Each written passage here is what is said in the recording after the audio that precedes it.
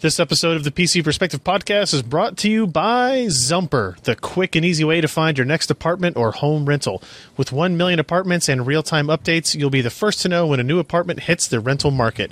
And with their one-click Experian-powered application feature, you can lock down your new home right now from your phone before it's gone. To try Zumper today, go to zumper.com/PCP.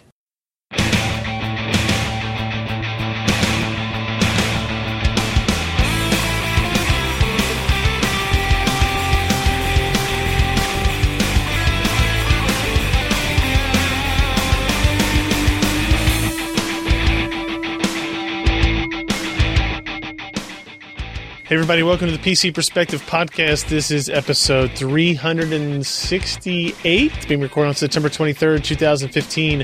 I'm Ryan Shrout. I'm Jeremy Hellstrom. I'm Josh Walrath. And I'm Mario Titleman. I definitely almost said 328th episode. For some reason, I had the 8 at the You're end. about 40 behind. Pretty much exactly 40 behind. Welcome to the show, everybody. Alan's not here. I've got all this extra space. Look at all this room for activities. Room to breathe? That I have here. Oh, man. Oh, yeah, this is good. You can really stretch out and, put your drink. Oh, yeah, you're right. Vessel. You're right. I could just do like Anywhere. this. I could just put it right there, and it won't even matter. It doesn't even matter. I even put his chair away. Just moved it out. He's practically not even part of our life anymore. Why don't you get Cardboard Orion to help you host the show? He is too tall, and he doesn't have a good he doesn't bend at the knees to sit down correctly. If he does bend at the knees, he won't unbend at the knees, which could be a problem as well. So anyway, let's get into the show. This is the first time you've joined us. Welcome. PC Perspective is the name of our website where we post reviews of computer stuff. It's at pcper.com. We do record this podcast live on Wednesday nights at 10 p.m. Eastern, 7 p.m. Pacific at pcper.com/live. And if you want to partake in that, maybe you need a little gentle reminder, you can go to pcper.com/subscribe. And if you sign up for that, you'll be on a little mailing list that we send out notifications usually an hour to 2 hours before the podcast begins. Tell you, hey, this is what we're going to talk about today, and any other live events that we may host in the not-too-distant future as well. So pcper.com/subscribe for that. But in any event, let's get into the content for this week. We do have Maury with us, who's filling in for Alan. And I thought it was timely. He did post a review this week of kind of a comparison or roundup of CPU water blocks, which is interesting. It's a topic that's not often covered either here or really anywhere in most kind of major mainstream online publications. So I thought it was an interesting thing to look at. Maury, it looks like you've got 5 different models here. I'm not going to ask you to kind of just remember all of them, but I am curious, what are all of the water blocks?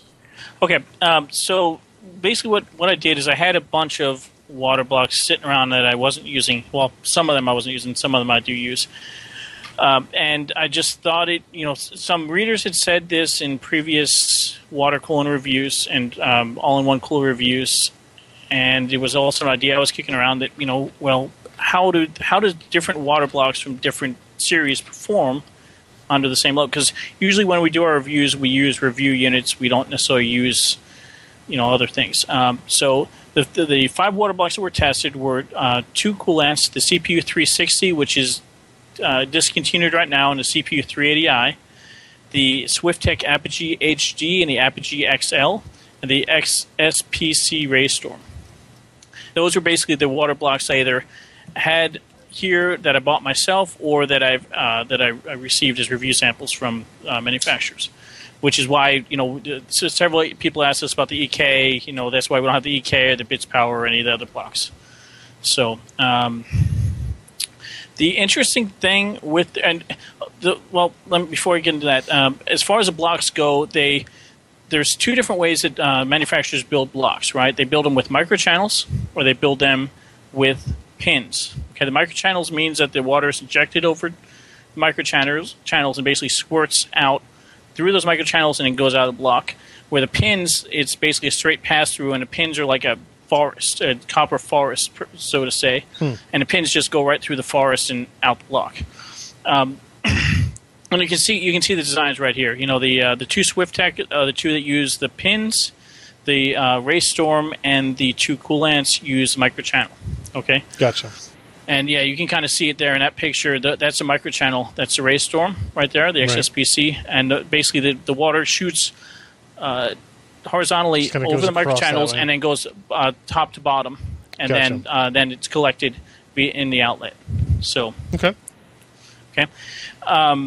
we tested this. I tested this against an X99 board using our standard speeds, stock and overclocked.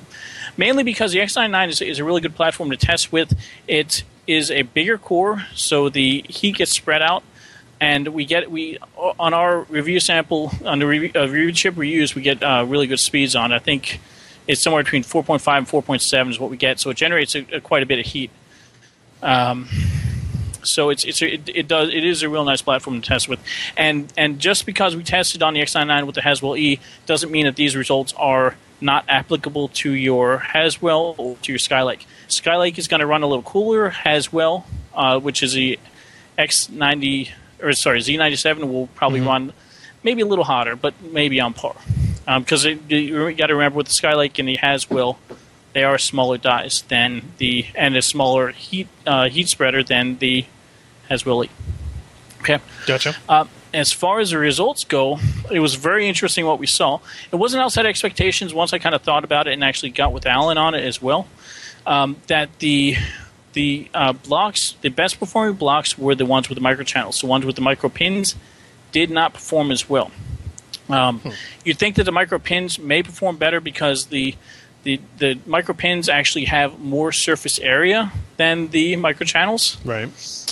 But the way that the blocks are constructed, the water just isn't. It's the flow is basically encouraged to go through the center of the block, whereas with the microchannels, it's actually squeezed through the microchannels to the outside of the block, so you actually get better coverage overall over the heat spreader and over the die.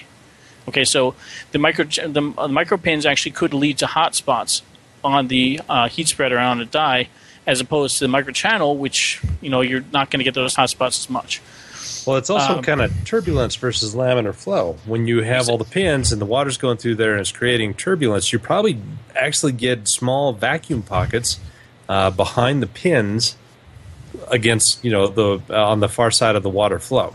So you've got the water flowing this way, and it hits a pin, it swirls around and creates turbulence, and you probably got that vacuum. No, there's no heat transfer, but with the just the veins, you probably have a more laminar flow, fewer bubble formation and vacuum and stuff like that. That is true. That's something that Alan had brought up also. I had kind of alluded to that as well, but kind of Alan put the science behind it. The turbulence thing, though, with water coolers and air coolers, there is some, kind of back and forth discussion on that on some of the hardcore enthusiast forums. That you want turbulence, but you don't want so much turbulence because turbulence will break up the water. The surface of the water, if the water stays as a unit, because water in a liquid form, even though in ice form, it's solid. Liquid form is not solid. Well, of course, it's liquid, but it tends to have surface cohesion. You want some amount of turbulence because it does break up the surface cohesion, and breaking up the surface cohesion of the water actually aids in heat transfer. But as Josh was saying, if you get too much turbulence, it starts working the other way, where you get the laminar flow and the vacuum spots and the heat spots. The interesting thing with the microchannel designs is that the oldest block that I tested performed the best. The CPU 360 Coolants block was actually the best performer by 2 to 3C, if not more than that. And it's just I believe that it's the way that the block was constructed, because the way that the 360 is constructed, the water is encouraged to go out both sides, and then it joins up with the inlet that's actually in the middle of the die. So the water kind of shoots in, squirts out, and then kind of comes back like that and comes back out. Okay, on the 380 instead, the actual outlet is actually in line with one of the ends of the microchannel, so that the other side of the microchannel, the flow actually has to go faster to catch up with the flow going out right out to the outlet. So the performance, of course, suffers because of that. The Raystorm, the XSPC didn't perform as good as either coolants, but it performed significantly better than either of the SwiftTech blocks. Actually, its performance kind of fell in between the SwiftTech and the coolants blocks. So, I had a couple comments. It said something about the price of the blocks. These blocks are expensive. They are not, these are not in any way entry level water cooling devices. These are meant for water cooling enthusiasts who, like me, I do water cooling not just, because of the temperatures, but, sort of because of temperatures, but, it's something I enjoy doing. Sure.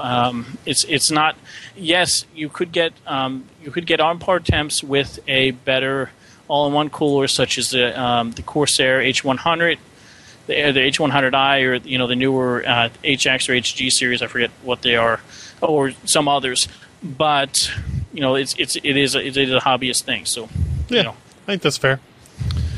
It's disappointing that the best performer is not for sale anymore. But I guess I know it's surprising that Coolant's changed up the design of it. Now, one thing that someone did mention is that with the Coolant's 380i. There is some, again, another site did testing where they actually rotated the block 90 degrees and actually got better performance, like by a couple degrees. So I did not try that. The way that I had the blocks oriented was that the microchannels were parallel to the die. So, right. Or no, wait, no. Were they parallel to parallel? No, wait. I'm sorry. I think that they actually I oriented them so they were perpendicular to the die, not parallel. Sorry, I'm trying to think back. But because that would give the this coverage. So. You still believe that water cooling like this is something that you have to want to do? I think all of us would agree. Even Alan would agree if he were here. This is something you have to want to do. There's not like a deep technical need to do it anymore, especially if you consider, like you were talking about, the self-contained water coolers that are out there that are higher performance than we had expected, and also just some of the limited headroom that you get on modern graphics cards and processors in terms of overclocking. Like, you can really get most of the headroom out of them with high-quality air coolers. You agree? I will give you a qualified yes on that. The qualification comes in that with video cards especially, they get really hot. And I've run both air-cooled video cards and water-cooled video cards. The modern air coolers, no matter what is ACX20 or whatever other the manufacturers are, they will get loud if you're running a video card full bore, you're going to overclock the video card. Mm-hmm. That fan will get loud over time. It may get loud and then stop being loud, after you finish playing or whatever, but it will get loud. Right. So what water cooling buys you in that, and this is also kind of outside the all-in-one, if you're going to do a water cooling loop where you have where you're cooling your CPU and video cards, water cooling will actually reduce your GPU temps down to a manageable 50C under load, even overclocked, because the die size of the GPU is much bigger than that of a CPU, so you get much more cooling area and much more optimized cooling out of that. So it's able to cool it a lot more efficiently, even in line with an overclocked, very hot CPU core. That GPU will not go very hot. Gotcha. Compared to what it goes under air cooled. So that's the only caveat. Interesting stuff. Check out Maury's article on PCPro.com if you want a little bit more detail. Lots of good photos of those different water blocks and the configuration. Let's move on to another story that went up this week. Ken posted. What? Who? Never heard of the guy. Who's Ken? I've never met the guy before. Is that a pseudonym? It is. I ghost write under the name Ken Addison. Well, he's got to get into CES somehow, right? Right. He's got to have name on articles at some point. Byline. So this is choosing a ThinkPad, something for everyone, and this is basically a result of us having an office full of ThinkPad laptops that Lenovo sends us all the time. They usually send us most of their lineup each year, and we had all these Broadwell machines that we hadn't done reviews of yet. We're like, okay, look, it's getting too late to do a full review. Skylake's going to be here in the not too distant future. What can we do to kind of demonstrate the capabilities of these machines? Without overly focusing on the componentry inside, because it is going to change in the next handful of months. So we came up with this idea to just kind of like demonstrate the different Lenovos we had here, like form factor, size, battery size, cost, and kind of differentiate that way. The interesting thing is, so we had the T450S, which is a 14-inch Ultrabook. I guess still technically an Ultrabook, right, Ken? 14-inch machine. This is the largest machine we had. And then we had the X250, which looks identical to that, except it's a little bit smaller. You got a 95% keyboard. It's a 12-inch screen instead of a 14-inch screen. Then we had the X1 Carbon. That's a 14-inch as well, Ken, or is that a 13? The X1 is 14. X1 is 14 as well, 14-inch screen, but it's a much thinner, sleeker design. And then we had the ThinkPad Helix, which is a 2-in-1. It's a tablet with a kind of a dock, and it's using the Core M processor, whereas the other ones were using Core i5 5300U, all basically the same Broadwell-based part. What's interesting is all four of these laptops had the same price pretty much, right? Like if I just said $1,250, you were probably within $50 of any of those at that configuration that we had, which tells you that, okay, pricing is not really the determining factor here. What is? And it's really form factor and battery life. Those are really the differences you get. When you get to the Helix, you talk a little bit about performance, obviously. They all have good keyboards. They all have good trackpads. They all have touch screens. They all have what's the nub in the middle? Track point. They all have decent amount of connectivity, but obviously it goes down the thinner you have the machine. I think the T450 has, or the X250 has one less USB 3.0 port than the T450S. T450S has this great capability of having a 95 watt-hour combined battery. Right, so you can see here in this picture, you've got this little thing, this kind of wart coming out the bottom here, this little growth, if you will. That is the large 6-cell 72 watt-hour battery that gets added to the internal non-removable 23 watt-hour battery for a total of 95. That's obviously an option. Although I think one of the machines we were looking at the time, it was like a $5 special to just add that battery to it. But 95 watt hours of battery life is going to get you all day battery life, probably beyond that, even with pretty normal usage. The X250, the 12-inch, offered the same battery configuration as well. So you could get the same 95 watt configuration, just a little bit smaller form factor. You can see here the comparison in terms of footprint.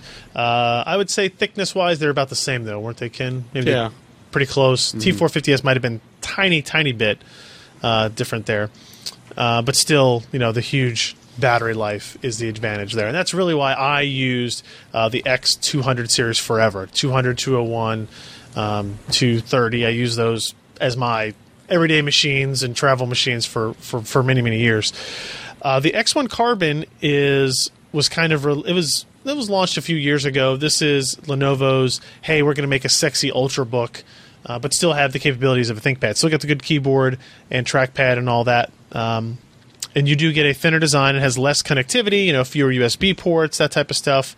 But you also lose, I think the most important thing for me at least, is that you lose a lot of battery life, right? There's no expandable battery. It's a 50 watt-hour battery in there. So still pretty good compared to a lot of machines. I think the XPS 13 has a 53 watt-hour battery, something like that. So it's very close. But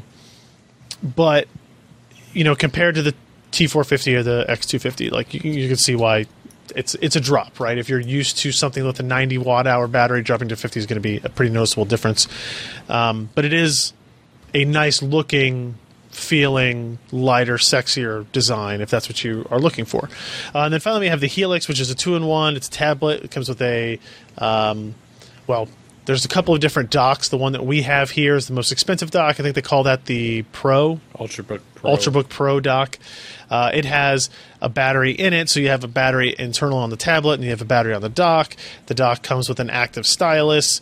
To me, a little bit of a surprise. This is actually apparently a very, very popular model in the business enterprise market, right? They want the idea of a tablet and the Ultrabook and the pen, the stylus, and they can get all the kind of V Pro and other stuff that people apparently want in business and enterprise series laptops if they go with the ThinkPad line. Now, obviously, you sacrifice on performance there. It is Core M rather than Core i5. This model has 4 gigs of memory instead of the other ones had 8.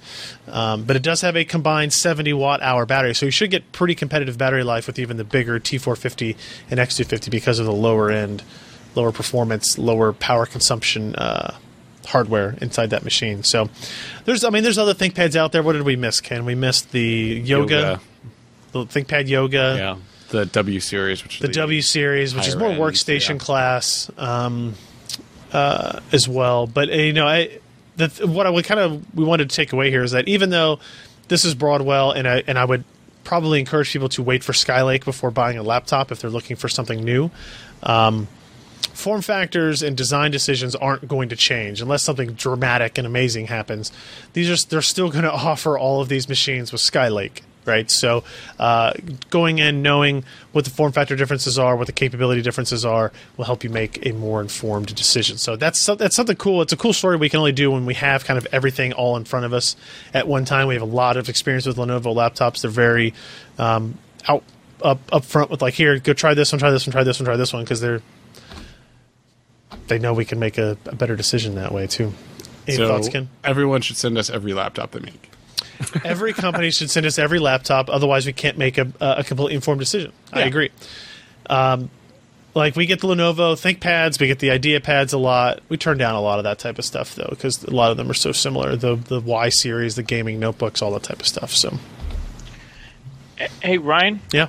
Oh, did any of them have USB 3.1 ports on them? Gen 2 USB 3.1 on them? No. These are all Broadwell machines. They're all a little bit older, so they don't have that yet.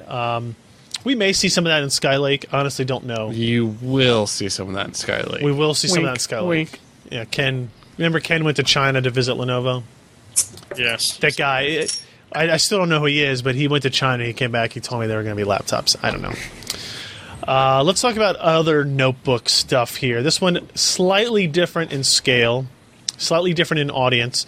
This is the ultimate kind of gaming notebook stuff, right? So NVIDIA invited us up to New York City. They said, we want to show you some mobile stuff. And I was like, oh, Jesus.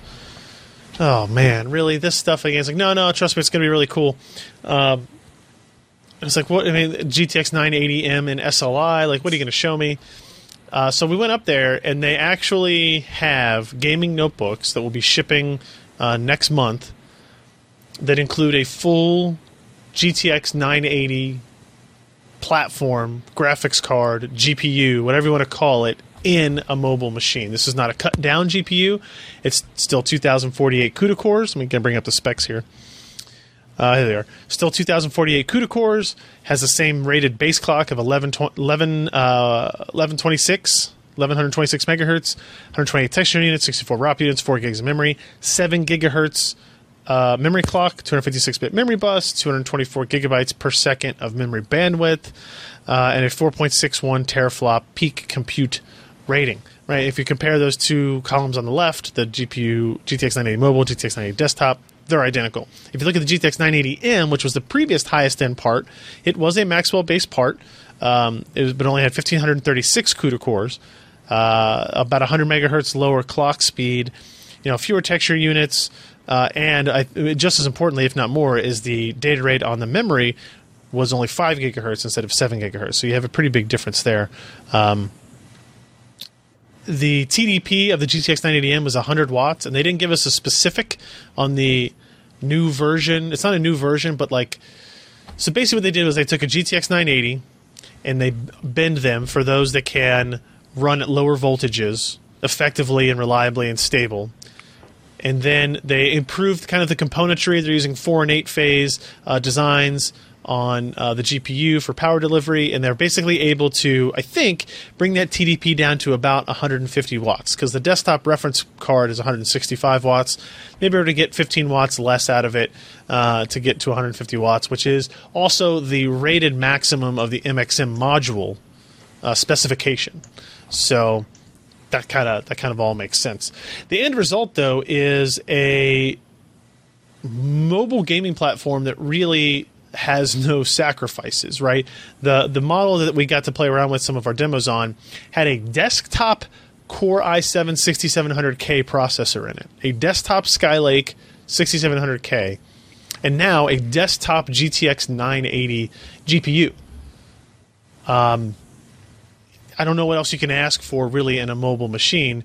It wasn't thin, it wasn't light, it wasn't quiet. Yeah. I mean, they're big, heavy machines, but it's not like they weigh 30 pounds or something like that.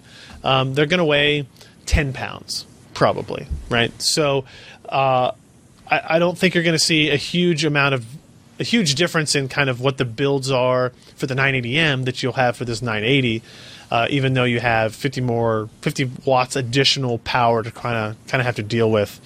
In that regard. We saw like the MSI GT72, which right. looked like the same chassis. Yeah, the MSI GT72, which is a machine we've seen here several times, kind of as they move from Haswell to Broadwell to other. They'll have a Skylake version as well. That one we saw last. I think we had it with a 970M in it, and they offered it with a 980M, and now they're going to offer that same design with a GTX 980 full in it. Which, by the way, just to say, is a dumb naming scheme, just calling it a GTX 980 when there already existed a GTX 980M. It's just kind of confusing for people.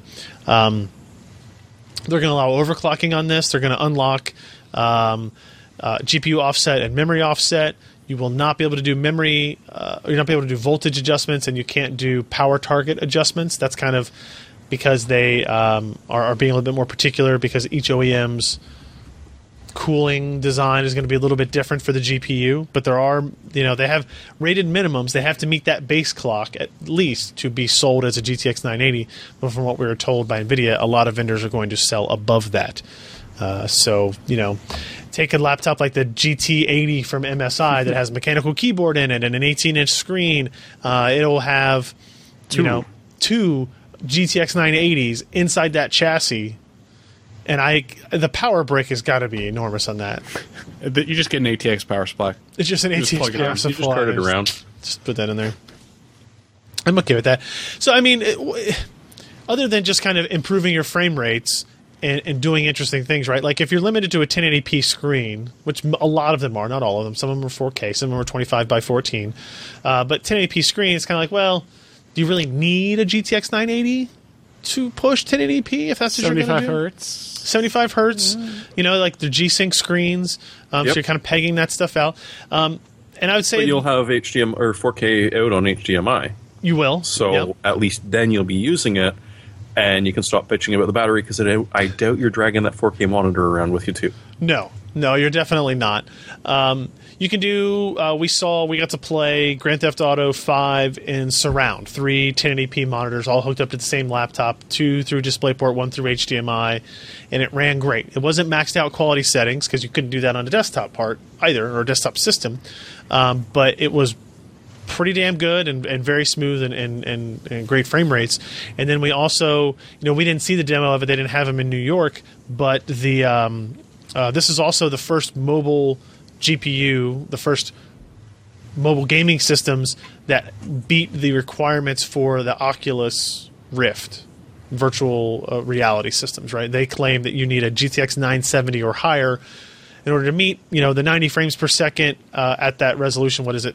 I forget what it is now, but whatever resolution the Oculus runs at, right? They want you to get 90 FPS. GTX 970 is recommended for it. This is the first mobile system with the GTX 980 that will be able to meet and beat that. So now you'll be able to, take that on the go. Developers will love it. People who work shows will love it. But if you want to do virtual reality gaming, you want to do VR stuff, and you like the convenience of having a portable, I don't want to say mobile, but a portable gaming platform in a notebook form factor, you'll be able to do that now. So, any thoughts on this? Like, I just thought it was It was incredibly interesting how they did it. Just kind of tweaking performance and power consumption a little bit. Sounds pretty familiar, huh? Yeah, I did. I did ask them when they were going to put that on a small form factor PCB and call it, what did we, like Titan Nano or GTX 980 Nano or 980 Mini or something like that, and they kind of poo-pooed the idea and said, "Oh, nobody wants that form factor," blah blah blah, which is a pretty stupid comment just across the board. Since you have partners that make cards in that form factor, they just have to use a GTX 970 instead. But you'll have options from Clevo, MSI, Asus, and Aorus. How do we say that? Aorus? I think that's right. Arius? No, there's no I in it. It's Aorus. Aorus, Aorus, which is a Gigabyte brand. They had like the thinnest version of it using the GTX 980. It's also like an 18-inch laptop, so it can be pretty It's thin. big, yeah. And then the Clevos, even if you don't know who Clevo is, you don't buy a Clevo laptop, know that they sell to and build for, all the other guys that sell machines like, who am I thinking of, like Main Gear or Alienware, or those guys that are, I guess not Alienware anymore, but Origin, and those guys that sell machines. Those are the ones you're going to get there, and it looked pretty cool, guys. Like not literally cool, but it looked pretty awesome. There's going to be fan noise to consider. There's going to be heat issues. Skin temperatures are maybe a concern. Don't put this on your legs for an extended gaming period.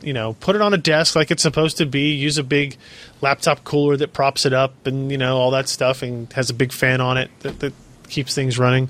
And I think it'll be awesome. Pricing. Actually, I got this email just here, and actually, if we switch to this, I'll just show you. This is the MSI GT72. Looks very familiar. Announcing it with the GTX 980. It will be $500 more. That's a lot of money. Than the version with the GTX 980M. Yep. That's a lot of money more. That's a lot of more monies. It is a lot of more monies. Hey, Ryan. Yes, sir. That Asus, the Asus laptop with that weird water coolant bump thing on it, was that one of the GTX 990? It will be, yes. It will be, yeah. Which obviously, it makes sense, right? When they announced that, they said an unannounced GeForce GTX GPU. And I was like, okay. I really had no idea what it was going to be. But $500 is a lot to upsell you to a GTX 980. You're getting about 30% to 40% more performance, I'm guessing, just looking at specifications and stuff. So you have to be a guy that just wants the best thing, similar to a 980 Ti or a Titan X or something like that. You just have to be able to. You have to want to pay. You have to be able to pay, but you also have to want to pay more to just have the best stuff. Because that is considering you can buy a GTX 980 desktop card for $499 today. It's a lot to ask above a 980M, right? Knowing that a 980M probably costs $200 or $300 to the OEM, and then you're adding $500 onto that. It's going to be pretty steep. Any other thoughts, Josh? You want one?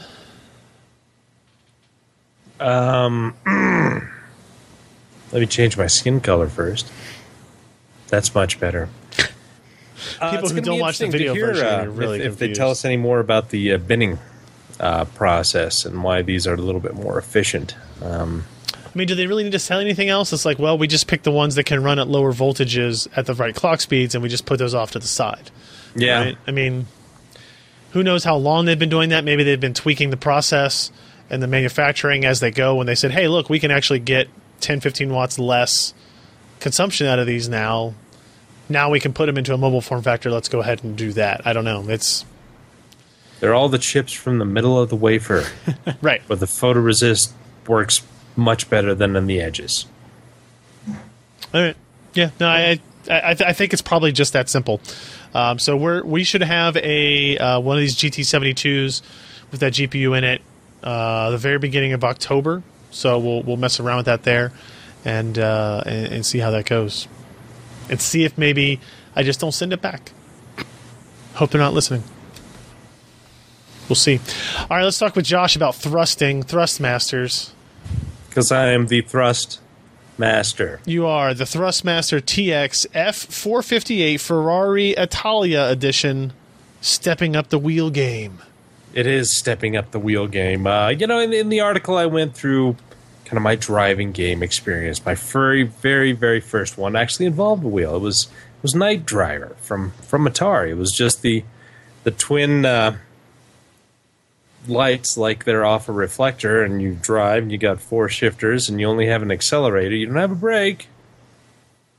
We all know how safe that is. Right. But yeah, I remember that as a kid, and I went through all the different stages of racing. And some years back, I got the Thrustmaster Ferrari F430 wheel, which was the first force feedback wheel that I actually had. Now, it only had 270 degrees of rotation in some of the higher-end racing games. That was just not enough. You didn't have enough kind of turn to hit some hairpins as well as you were hoping. And it just kind of felt unnatural as compared to actually going out and driving a car. And so I thought, I want to see what the next level is. So I went ahead and bought this F458 Italian. It's based on the TX wheelbase, which is that big thing behind. It is an industrial class brushless motor and pulley system. So it's got 2 belts and 2 pulleys in there to do this, this 3,000 RPM motor that can be then translated into a usable force feedback steering experience instead of just a motor running and your hands getting jerked and all kinds of terrible, terrible things happening. I chose this one because it was $290, and I don't feel like spending a whole lot more. But it had a very interesting set. I mean, if you look at some of the competing Logitech ones, they have helical gears. And we've heard a few things about just the smoothness of the wheel. I mean, having them helical helps with that cog feeling, but you still get some catches. And there's some lash. And it's perhaps not the best way of doing it. I know Logitech would probably disagree with me with that, but after having used my F430, which was a geared and pulley kind of dual system, I did notice a huge amount of smoothness with this newer model. Now, this has been out a couple of years. It was released around the time the Xbox One was released. It's got 900 degrees of rotation. Again, it's dual belt and dual pulley. It's a pretty significantly heavy piece of gear. I mean, it's probably a good 10 to 15 pounds. And one of the real strengths of this wheel is that, you're familiar with the G29 and the mounting mechanism. It's the 2 little kind of hooks in the front that you've got the plastic knobs and you twist until they're tight. Right. Yep. And they work okay, but I mean, if you get really crazy with the wheel, they'll pop off. Man, you gotta get real crazy. Okay, well.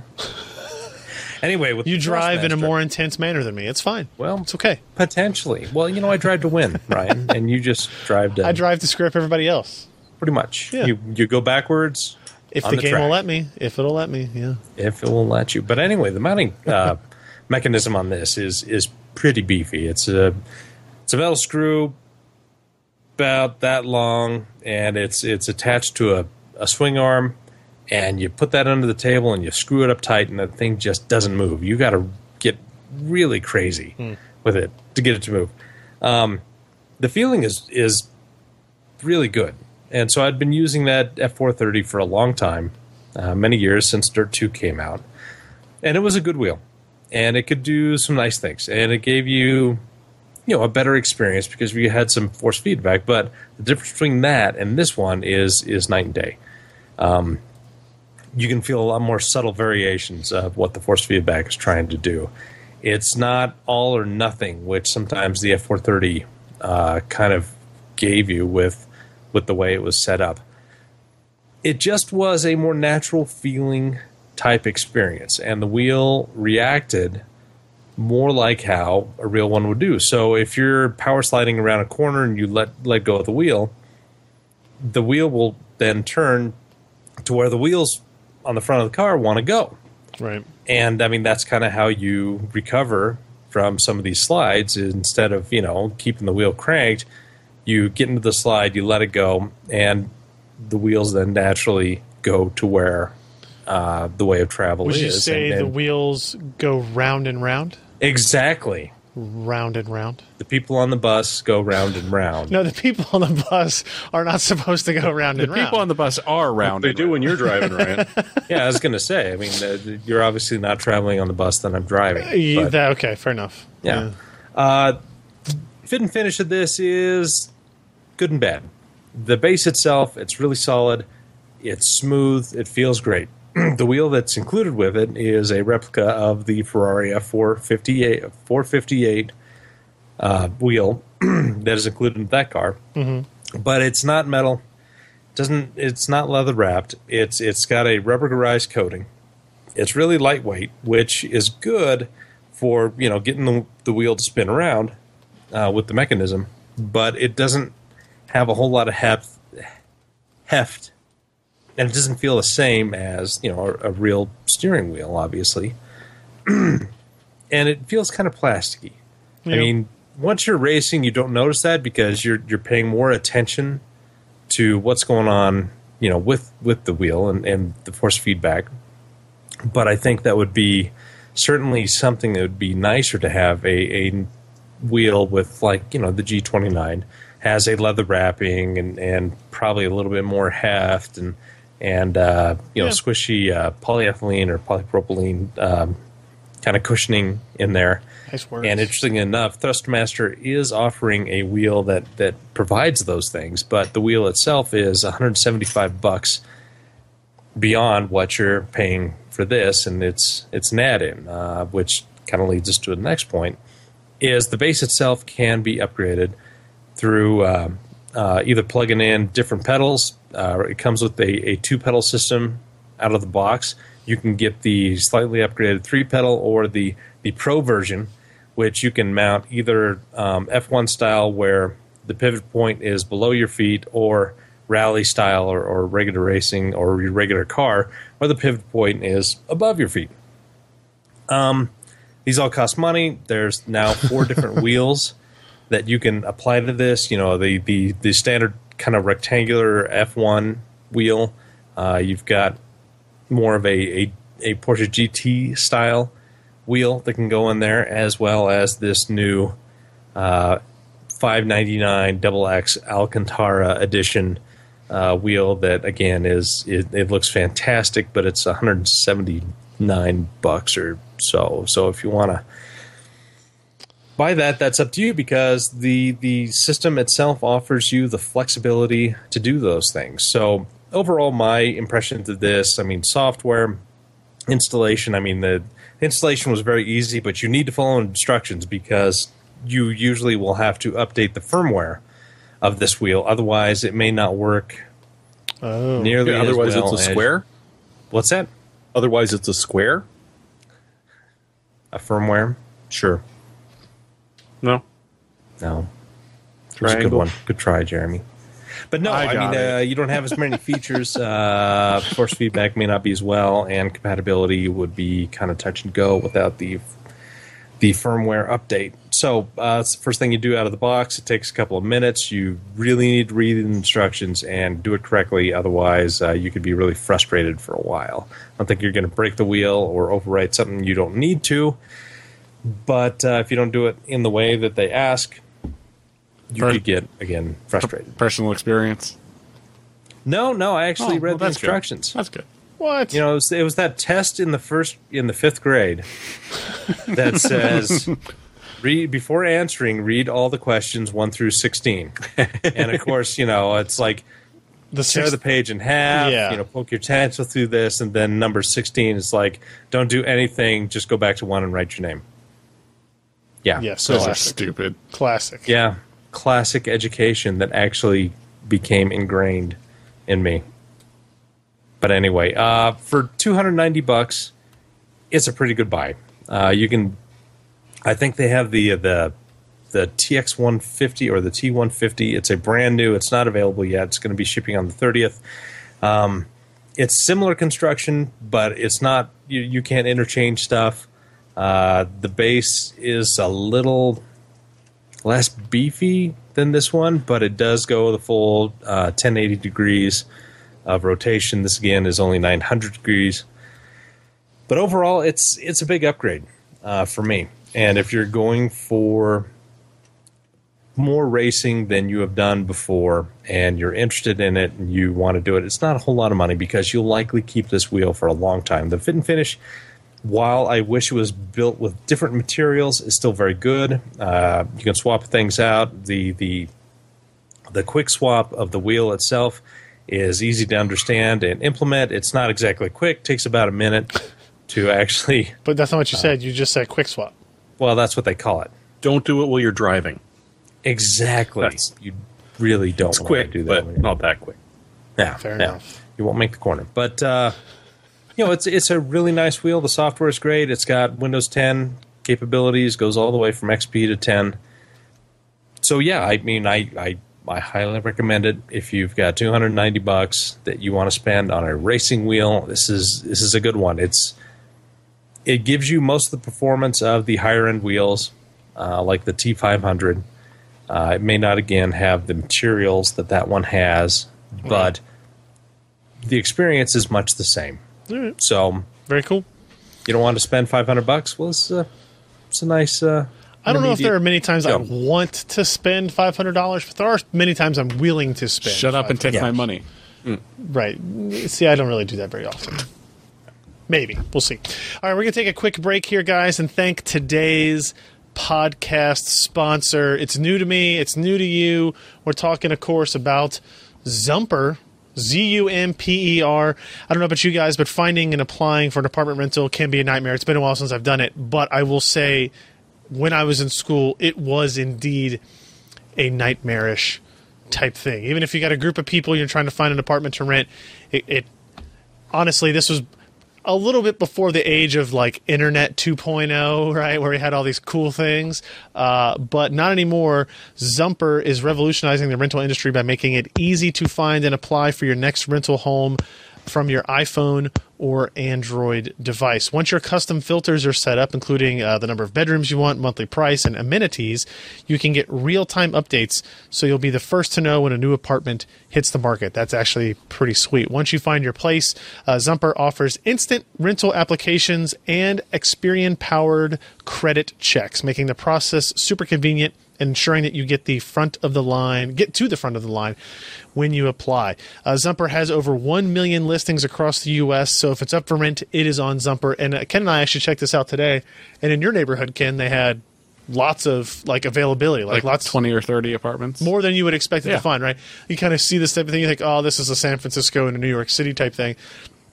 I put in the Florence, Kentucky zip code, and it had just as many options, right? I was kind of surprised. It listed homes for sale, homes for rent, apartments for rent, and it seemed to have a whole lot of options. I don't want to say all of them, but it had quite a bit there, which made things really convenient. To get started and to find your new home, go to Zumper.com/PCP. Now, I didn't pick the URL, to be perfectly fair. Zumper, Zumper.com/PCP. That stands for PC Perspective, not anything else. Josh, leave it as it is. Zumper.com/PCB. And their slogan is Zumper, make your move. It's pretty good, actually. We'd like to thank Zumper for their support of the PC Perspective podcast. So, Josh, if you get kicked out of your house, you need to find an apartment, you can use that. All three of the ones in Wyoming are listed. I think, Josh, you muted yourself. It was pretty funny, though, because we heard Jeremy's voice and Josh saw Josh's mouth move. Yeah. Yeah, not only that, but I changed color again. I got to stop browsing and just Yeah, leave it on the attention. dark orange. What are you browsing? It looks like a lot of flesh tones. He's browsing. your face. He's browsing apartments on Zumper. He's browsing Exactly, PCP. because I'm about to be kicked out. Fair enough. All right, let's move on and run through some news items here. Jim Keller leaves AMD again. Josh, how big a deal is this? I don't know, but I'm not worried in the short term. I mean, Jim Keller has a history of moving around. He's a DEC. DEC got bought up by... what are they bought I don't up know. by? I have no idea. And then they moved on to AMD. And then he left AMD right before x86-64 was released. He had helped with some of the K8 stuff, but kind of K7 was a major factor in. Went to PA Micro, which was bought by Apple. Stayed at Apple for a while. Came back to AMD. Kind of helped change direction of the compute platform. Zen is certainly his baby. And, about a year before we're expecting to see some early Zen samples, he leaves under uncertain circumstances. So when you said at the beginning of this segment that you aren't worried in the short term, you mean that in a way that Zen is done. Like the Zen, the design is done. If it's good, it's going to be good. If it's bad, it's going to be bad. Nothing will dramatically change the shape of that product, whether or not he's here for the next 8 months up to its release or not. Right? Yeah, I mean they're already working on Zen Plus with Design Group. So within the next 3 to 6 years, it's all going to be based on that architecture, and that's going to be fine. I mean, they're just going to iterate off of it. It's going to be good. Do you think part of me believes that him leaving is a bad sign for what the resulting architecture and product will be? That if it was something he was super proud of, he would want to be there for its release. He would want to kind of bring that baby out into the world to show it off. And the fact that he's kind of leaving and getting out of the way maybe tells me that it's not the case. Do you think that's likely or unlikely? Or that could be 50-50 in there. It could be that he's made a lot of money, he's worked a lot of hours and given up a lot of his soul to get this product out, and perhaps his work is done and he's going to go and enjoy a couple of years of his life with what he's made, because he's not making peanuts. The executive compensation at AMD is still really good, and he's made some good money throughout his entire career. I don't think that there's a money issue at all, right? Like I think if you wanted to retire and go off and be a crazy person somewhere, you could do that. Look at a picture of him in 2012, and then look at one of the latest pictures of him. Sure, he's doing the robot in that one, but he's only got one chin. And he's got some good musculature there. And you look in later ones, and he's gained a lot of weight. He looks kind of ragged and tired. And I think that he's spent a lot of energy and time in his life trying to get this product out. And maybe after all the design work is done, and now it's just a lot of managerial crap, and things are in the pipeline. They're just getting the work done and getting the designs and things are in a pipeline for the next couple of years. Maybe he just said, you know what, I'm 50 some odd years old. I've got a lot of money in the bank. Maybe I want to spend some time with my family or kids. If you have, why the hell would you want to do that? If I had the choice. I mean, okay, so we don't need to dwell on this anymore. We don't know what it means. All I know for sure that it means is like whatever comes after is already kind of designed and in the bank may not be as good. You say in this article that hey, maybe this is time for somebody else who's really good to step up, and they can become the next face of a terrific architecture and processor design, and maybe that'll happen. But think of it this way: all we know is he's a not rock star designer. Yeah. And he gets a rock star salary. Oh, yeah. And as he goes and they're trying to keep the boat afloat, they can distribute that salary to a bunch of other engineers who may be as good as him but just don't have the experience, don't have the seniority, and be able to keep them on and keep that momentum going. Yeah, I think maybe if you're AMD, that's something you have to do. It's a dangerous position to continue to take long term, right? Like, it's hard to get good talent in if you just kind of kick them out of the way when their job is done before the next job starts. But if you look, they just recently promoted Raja and kept him on and all that stuff. So I don't feel like the company is trying to do that. So maybe this was his decision. He wanted to do other stuff, and we'll leave it at that, I guess. I guess in 6 years we'll find out. Yeah. Another interesting thing and potentially bad news for people is apparently 30,000 employees are going to be let go if this HP split actually occurs. It's gonna. Oh, you think? What is this, Jeremy? What am I looking at here? Well, so HP has always had a very schizophrenic business model where there's the consumers who buy HP laptops because they're cool, and the enterprise customers that buy Hewlett-Packard because they've been around for forever. So they kind of figured, we're not doing so well against some of our competition like Lenovo, like Dell, more so on the enterprise side than the consumer side, but still they were seeing problems on the consumer side. So they were going to originally cut somewhere around 3,000 people or so, about 5,000, which is the usual corporate adjustment, or otherwise known as decimation. 1 in 10 is now gone. It's actually looking like that number, and this is on top of just over 50,000 that they've already lost when this was first announced and they started the restructuring.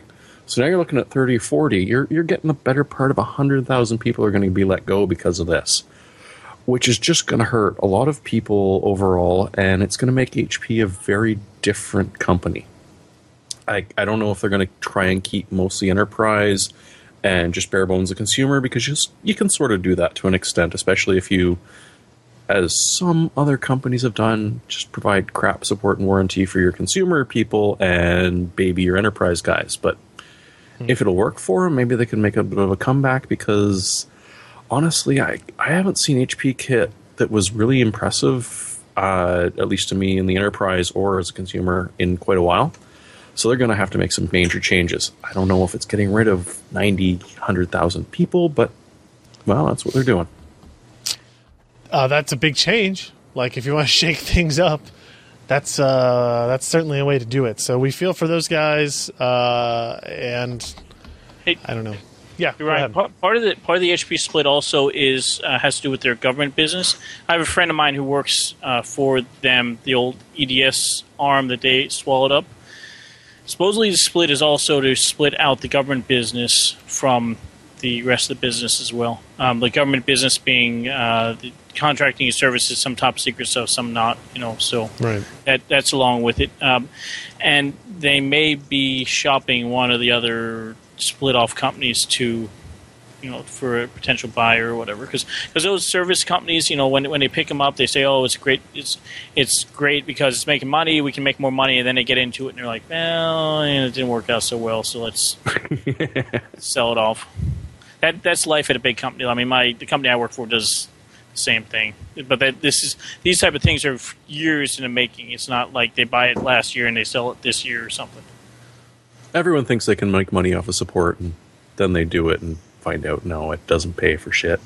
Except IBM somehow. Yeah, because they don't have any products. They just offer support. Nice. Buy our software. It's cheap. Let's talk about something more exciting and less depressing. How about Star Wars Battlefront? Apparently, according to this story by Scott, the Battlefront beta will be open to everyone. It will be a public beta. It will take place in, quote, early October. Contain 3 game modes, each of the 2 known ones with a single map, and the third one unknown to be Drop Zone, apparently, to come with its own map, but it could technically reuse Hoth or Tatooine. If you're not a fan of online gaming, EA is supporting single-player survival mode. It will apparently require an internet connection, but it's unclear whether you need to have it active to play in the offline mode. Squadron Fighter mode will not be available in the beta, but Walker Assault has a bit of aircraft play, so you should get a taste of the controls if you can ever find an available vehicle, which I 100% agree with. And the 3 or 4 hours I played of the alpha, I guess, or I guess it was still considered an alpha, never once got into a speeder.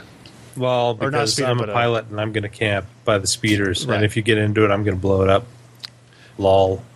And I'm going to turn around backwards on the racetrack and run into people. There you have it. EA also mentioned the Star Wars Battlefront companion app. It will not be some kind of commander mode. It will apparently have a card game and social component. It will be available during the beta as a website, but the iOS and Android apps will be prior to the release of Battlefront. That's exactly what I want. That is still coming. It's sooner than we think, like just over 2 months, November 17th. for the full release, and then the beta in early October. And then, Jeremy, was there more information on the Battlefront news as well? Sort of a little bit more. There was a statement which EA put out, which everyone figured they were going to save for a surprise at the very end, just before release, where, well, we're not going to have a server browser, but we're going to have some sort of matching thing. Right. Okay, skill-based matching is pretty common nowadays. Rocket League is a perfect example of that. Many others are doing the same sort of thing, but one of the things that scared the hell out of people is, what if I want a dedicated server? What if I just want to play with my friends? Sure. What if one of them really likes driving backwards into people and I just like watching it? It's a fair question. Because right? you like to watch the world burn. These are the things that need to be asked. Right? Absolutely. So their representative did say, yes, dedicated servers will still be available.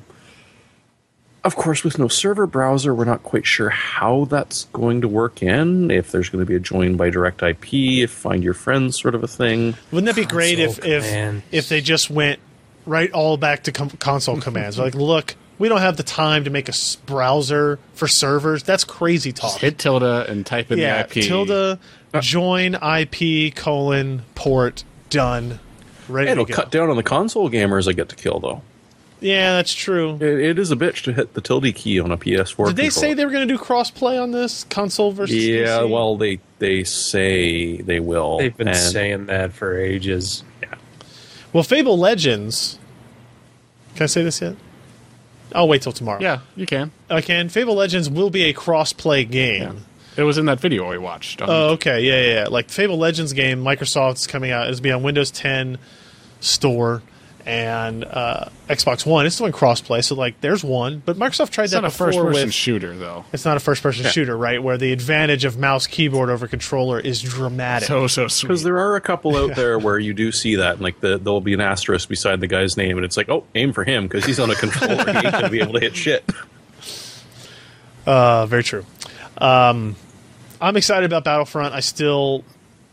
I want it to be good. I don't want it to be EA-ified too much. But we'll see. Yeah, well. We'll see. Alan's not here, so he actually posted a review of this Enterprise SSD. We're not going to cover that this week. We're going to wait till next week when he's back in town to talk about it because he went through this whole new testing methodology that I don't really understand, so I'm going to have him explain it all for us. In the meantime, though, there are a couple of things I do want to cover from the event that he is actually at in Korea. Samsung's having their kind of annual SSD storage event over there. And the big thing that they announced was the 950 Pro, which is a M.2 PCI Express NVMe SSD using VNAND, up to rated at 300,000 IOPS and 2.5 gigabytes per second in that form factor. Is this the second NVMe drive that we know of? Right? From Samsung? Just period. Well, so okay, we have the Intel SSD 750 series, which was kind of the first kind of consumer released branded NVMe drive, and it was an add-in card or the U.2 form factor. Samsung and wasn't that Samsung? They sent that one not accidentally, but Intel sent you the one in the bricks. Yeah, so they sent one in the NVMe. bricks. Yeah, and they had used those in notebooks for a little while as well, but it was like they weren't marketing it, they weren't advertising it. It's an OEM only. It was an OEM only part, right? And so they never really sold. Like we You can find them on Amazon and stuff sometimes. Yeah, every once in a while you could find it, but it was really hard to do. Like, so this is a part that's going to be widely available. It's got a brand. It's going to be in box. It's going to ship, right? This is an M.2 2280 form factor product running PCIe 3.0 by 4. Right, that's how you can get up that 2.5 gigabytes performance. It's got 32-layer VNAND, and it uses NVMe protocol enabled by the new UBX Samsung controller. It would be capable of 300,000 random read IOPS and random writes at 110,000 IOPS. Sequential throughputs are expected to be 2.5 gigs for reads, wrong way, and 1.5 gigs for writes. Available capacities will be 256 and 512 at launch, but I think they said later, or they do say here, 1 terabyte early next year, when they actually go to a 48-layer VNAND. Now, keep in mind that the reason for that capacity constraint is like physical space on the M.2 board. And I think they're only using the front side of the board. I think I saw Alan say there aren't actually components on the back. Oh, really? So that, I wonder if it's there's only a like form 2 factor. packages. Yeah, I wonder if there's a form factor concern, like for some spacing. Like we've seen mini ITX boards like that MSI Z170 board that has M.2 on the back. Yeah. Perfect. But you have to be very critical about space, and then you have to worry about heat and all that other stuff that goes along with that as well.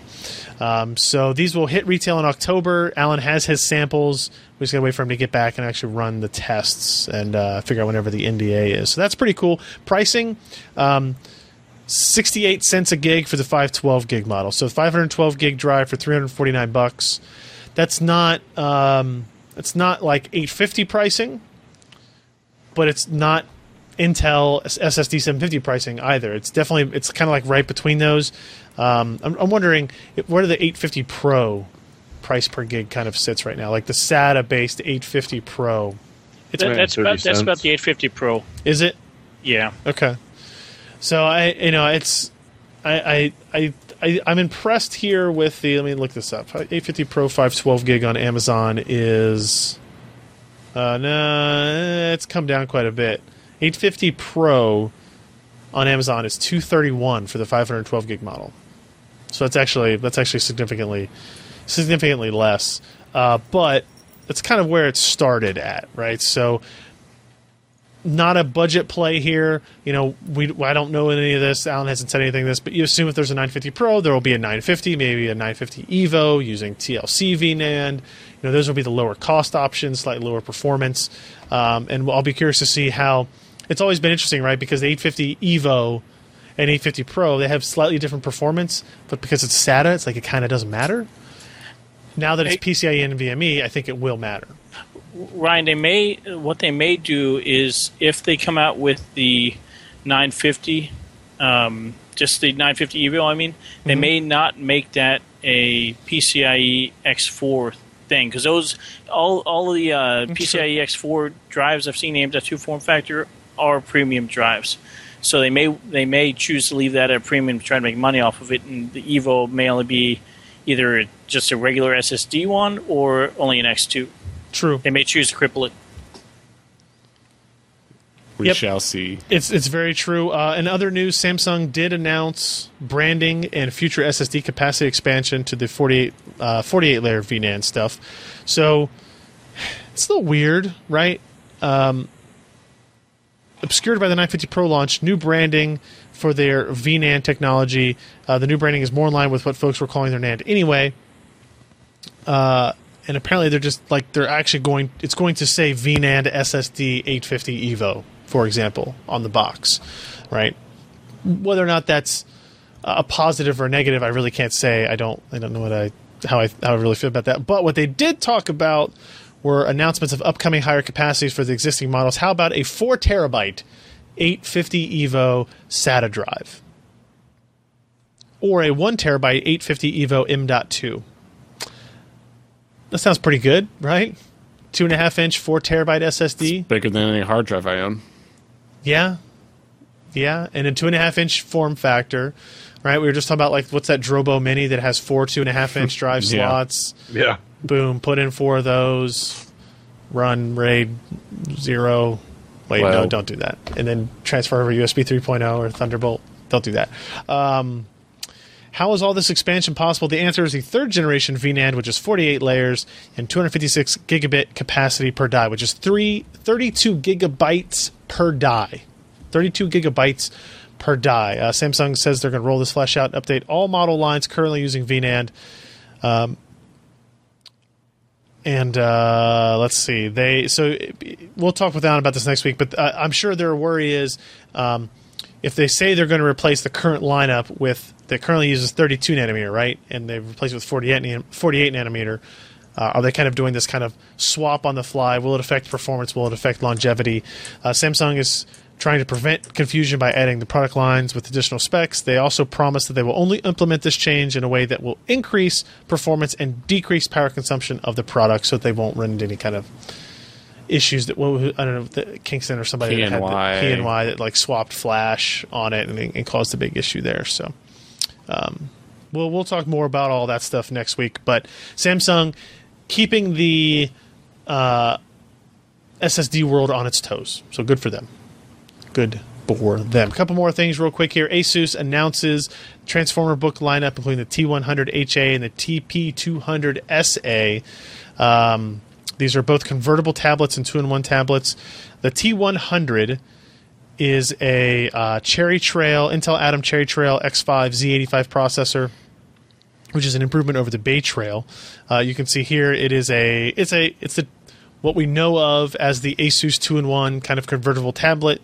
It is a magnetic connector there rather than a latch connector, which is nice. I saw one of those actually at IDF. So that's pretty good. Quad-core Cherry Trail processor, 10.1-inch screen, 4 gigs of RAM, 64 gigs of eMMC. You know, your kind of typical low-cost machine. And then up next is the Transformer Book Flip TP200SA. It's an 11-inch 2-in-1 that kind of does the wraparound screen to turn it into a tablet. This has a quad-core Celeron Braswell processor, the N3050. 11.6, 1366 by 768 IPS panel. Nice screen. 4 gigs of RAM, 64 gigs of eMMC. USB 3.0 support, which is nice. Type-C USB 3.1 Gen 1, which basically means what, Ken? Like USB 3.0 speeds. It's just USB 3.0 speeds, Type-C connector. Here's the secret, everybody. Well, that T100 is going to be $299, and the TP200SA is going to be $349. So very low-cost machines. That's actually what this machine is here, the TP200SA. I'm using it right now. I am using that Type-C adapter for a gigabit Ethernet connection. Yeah, I don't want to lift it up because I got cables and stuff. So impressed. Yeah, see? Yeah. That's a pretty good viewing angle, actually. See that on the screen? Yeah. That's pretty good, actually. So that's what's been running this. It's not a high-performance machine. You know, I've got 20 tabs open in Chrome, and it's feeling it, right? Like it's You feeling probably it. shouldn't have 20 tabs open on this You machine. probably shouldn't have 20 tabs open. I completely agree with that sentiment. It's a 2.65-pound notebook. Nothing here, quote, on battery life, but that's something I'm very curious about because it is such a thin and light machine, whether or not it lives up to any kind of reasonable battery life expectation. So obviously we'll have a review up in the not-too-distant future of the TP200SA, so pay attention to that. And then lastly, real quick, Google is apparently going to host a press briefing on September 29th for new Android phones. We know anything about these, Ken? I don't know if you read anything. The Nexus 5X, Nexus 6P, which are both not great names. 5X is fine. 6P is not great. It's not the best. It's not the best. 6P is supposed to be the Bring your Huawei. sticks in a campfire because they'll be roasted marshmallows. Yeah, there you go. So I'm not going to talk anything more on that. Also, I will say as a complete side note here, for the first time since the iPhone 3G, that's right. Yeah. I bought an iPhone, and I'm thinking about it, and I'll run this by everybody here on the show. I think what I'm going to do is I'm going to make myself only use that phone as like my primary phone. I think I could do that. Can I put my Verizon SIM in it? I bought a T-Mobile iPhone 6S. If I have to use T-Mobile service, that's fine. I'll do it. That'll but work, I would like actually. to just use my Verizon stuff.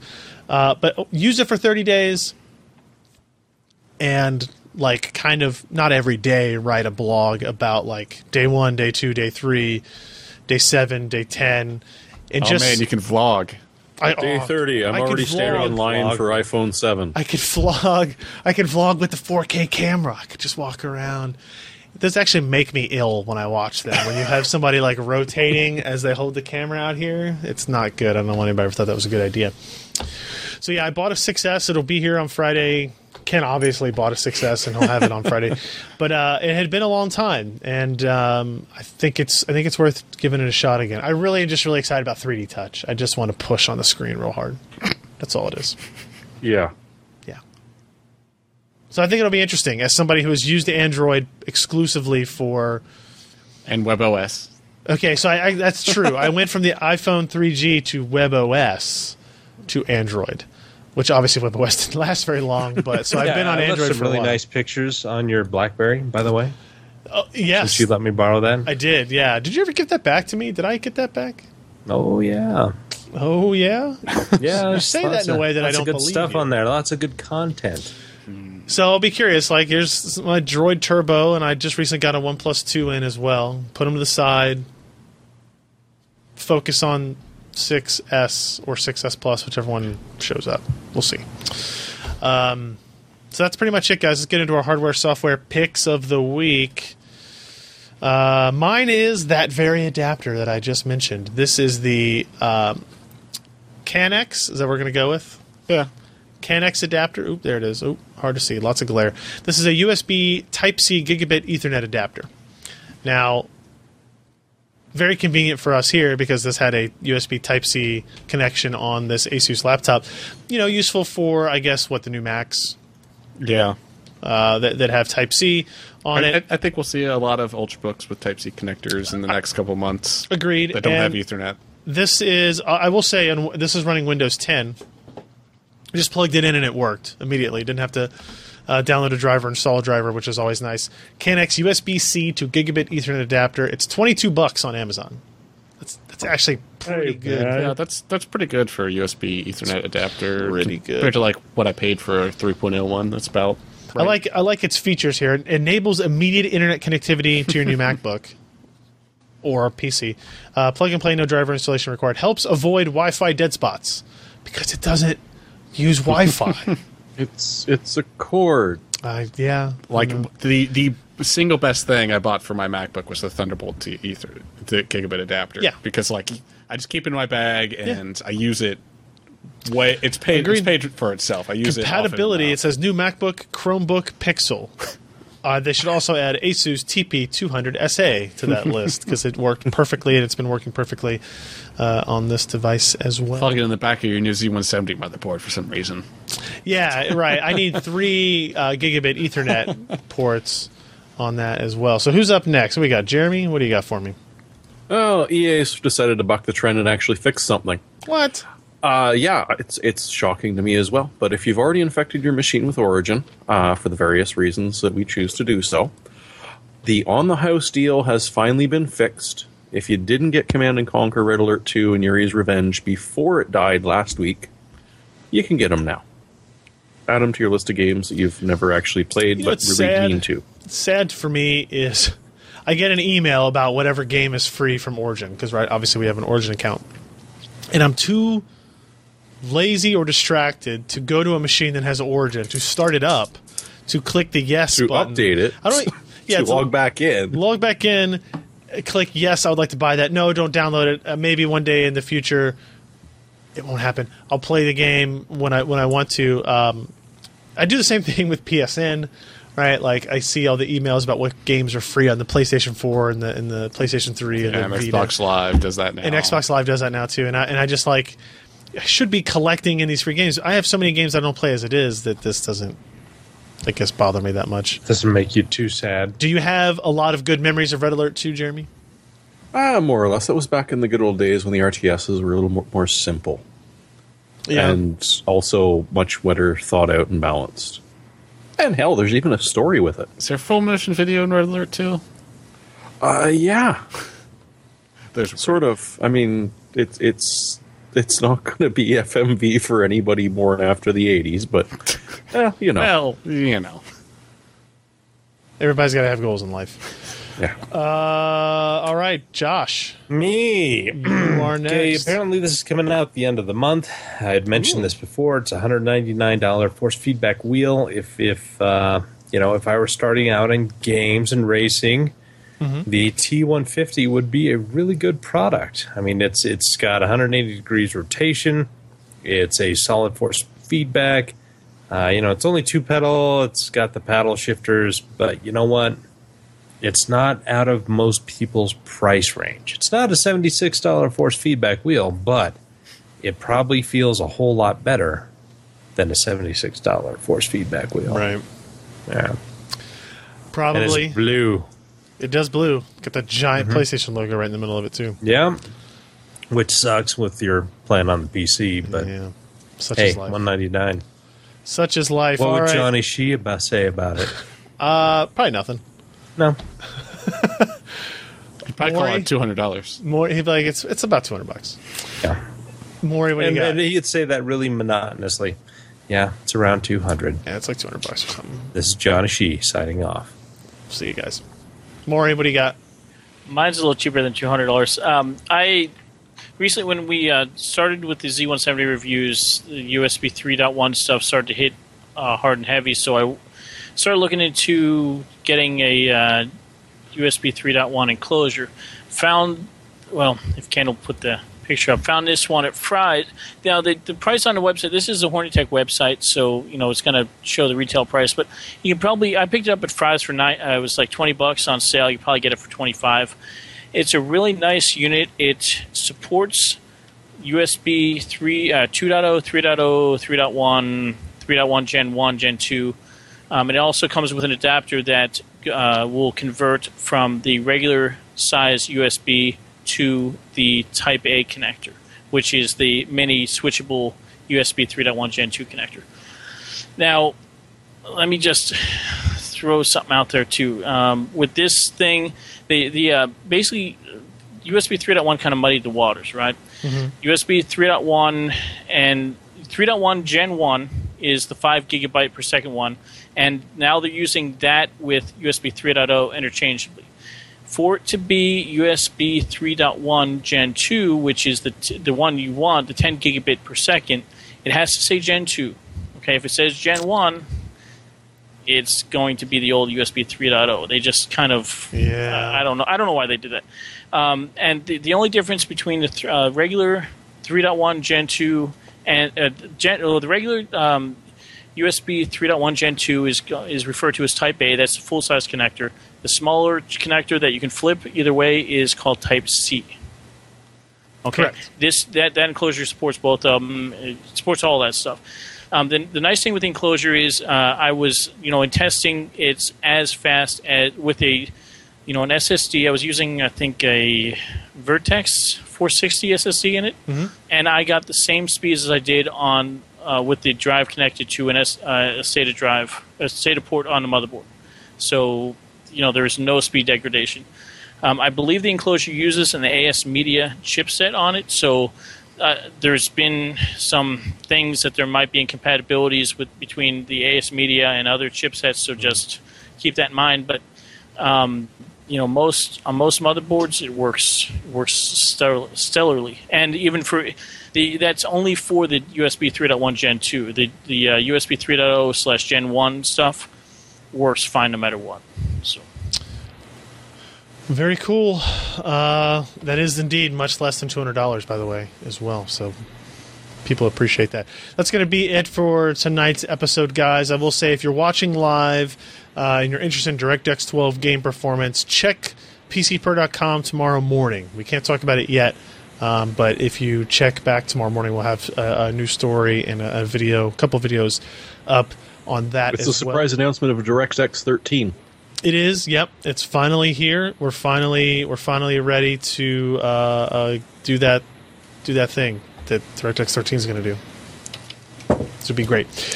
That's it for everybody. Like I said, PCPer.com/podcasts, where you can find all the back episodes. You can find the RSS feeds, the MP3 downloads, the SoundCloud embeds, the YouTube videos. All that stuff is there at PCPer.com/podcast. Please share the podcast with anybody that you think might be interested. We need growing the audience. We don't put out ads. We are all through word of mouth. So if you want to post us on Reddit or on your favorite forum or whatever, we would really appreciate it there. And then PCPer.com/live. Again, if you want to watch us record the show live, Wednesdays, 10 p.m. Eastern, 7 p.m. Pacific. And then PCPer.com/subscribe if you want to sign up for that little mailing list where we will tell you about our upcoming live events. With that, we will see you next week, everybody. I'm Ryan Shrout. I'm Jeremy Hellstrom. I'm Josh Walrath. And I'm Maury Tattleman. Good night.